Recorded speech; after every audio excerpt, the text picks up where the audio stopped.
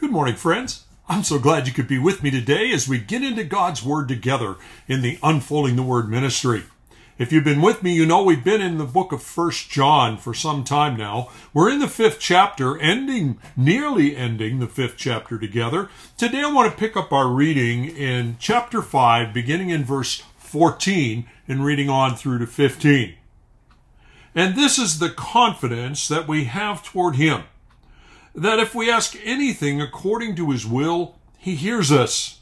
And if we know that He hears us in whatever we ask, we know that we have the requests that we have asked of Him.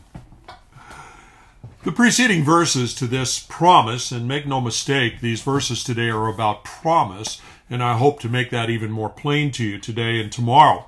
But at any rate, we've been talking in the preceding verses about the promise of eternal life. That God promises us eternal life to be found in the Lord Jesus Christ as we respond in repentance and faith to the gospel. The promise of eternal life is a promise that is only significant if people are actually dying apart from the life that's being offered. But you and I saw through the scriptures that people actually are dying spiritually, facing an eternity separated from God. And therefore, the promise of eternal life is significant. And of course, we saw also that eternal life just doesn't mean endless existence, because all have endless existence. The question is, where and what will it be like?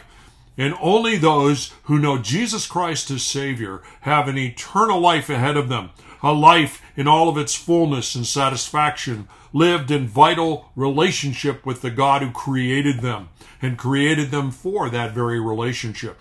Those apart from Christ face an endless existence separated from God, separated from all that God makes available. Love, joy, peace, patience, all of those characteristics. Those without Christ don't have life. And God said to us in the preceding verses, we can know with settled factual knowledge. We can know that this life is ours because of the promises of God. If we've placed our faith in the Lord Jesus Christ, the great promises are ours. Well, today, as I say, starting in verse 14, building on that great promise of eternal life, God gives us another promise. And this time it's a promise about prayer. And this is the confidence we have toward Him, that if we ask anything according to His will, He hears us. And if we know that He hears us in whatever we ask, we have the requests that we've asked of Him. Do you see the point? A promise about prayer. We can actually know something about prayer. Now, prayer is all about talking with God, communing with God. It is about asking something of the Heavenly Father. The word translated ask, and this is the confidence we have toward Him, that if we ask anything, is a Greek word aiteo, which means to request, to petition, to bring a petition before another. Prayer is about asking. Prayer is all about simply interacting with our Heavenly Father and asking for His grace, asking for His enablement, asking for His provision. Prayer is speaking with God. One of the worst things that can happen for people is to get an idea about prayer that it's somehow something very mystical or something very ritual, something that is all about using the right terminologies.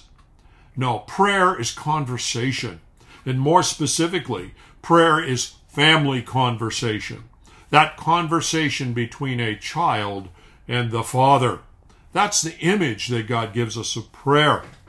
Prayer is really the second part of a communication process between you and I and our Heavenly Father. The first part of that communication process is God speaking to us. And of course, He does that through His wonderful Word, which is why we spend time trying to study it in the Unfolding the Word ministry. And then, of course, God speaks to us through the Holy Spirit who indwells us as regenerate children of God, giving us promptings and directions to have a sense of His leadership and will in our lives. So He is talking to us. We are now talking to Him in response, interacting, sharing. We speak with him. And that's what is prayer. That's what prayer is all about. That's why we pray. You know, one of the things early in my Christian ministry that I began to do is when I had times of prayer with other people, I would pray in natural conversational ways, especially with the younger believer. I wanted them to understand that talking with God was talking like with a father, not covered over with religious ritual, not covered over with abstract terminology, but heartfelt communication. Now, of course, the Bible says we pray in the Lord Jesus' name, and we pray to our Heavenly Father. So there is some direction in the way prayer goes on, but let's not miss the main point. It is communication with the Father who is really there. And what God says to us now is he gives us a promise about that prayer. He says, you can know if you are my child that your prayer is heard, and as we'll come to see, that your prayer is actually answered. We can know those truths with certainty. Now, this promise in verses 14 and 15 in 1 John 5 is not a promise to mankind in general. It is a promise, just like the preceding promise of eternal life, it's a promise for those who have repented and believed in the gospel and who have received Christ as a result as their Savior. Therefore, they've been adopted now as the very children of God, indwelt by the Holy Spirit. God makes a promise to those people. He isn't making a promise about prayer in general for fallen humanity. One of the benefits of the eternal life that we've seen promised to us as children of God is that we can know that God hears us, and we can know that God answers the prayers that we bring before him. And one of the points out of that all is that therefore we can approach prayer, communication with the Heavenly Father, in a confident manner. Notice he says this is the confidence that we can have in him. Parrhesia is the Greek word here, which means a boldness, a confident boldness in the presence of another person. We can have a confident boldness in our relationship with God. Oh, not a dishonoring boldness and a dishonoring confidence. No, he is not only our Heavenly Father, but the Lord of Lords, the King of Kings, the Creator God. No, we speak respectfully, of course. We're not in the driver's seat, he is. But nonetheless, we can come to him with a boldness and a confidence. We can come before him confidently bringing our requests before him because we know Christ. And the way has been opened up to us to boldly come into his presence. A wonderful picture developed further for us in the book of Hebrews. Are you boldly coming into the presence of the Lord and trusting in him? Knowing Christ as our Savior gives us a basis for confidence in our prayer life. A confidence that's not tied to some feeling like we've got the formula all figured out, like we're using the magic words. No.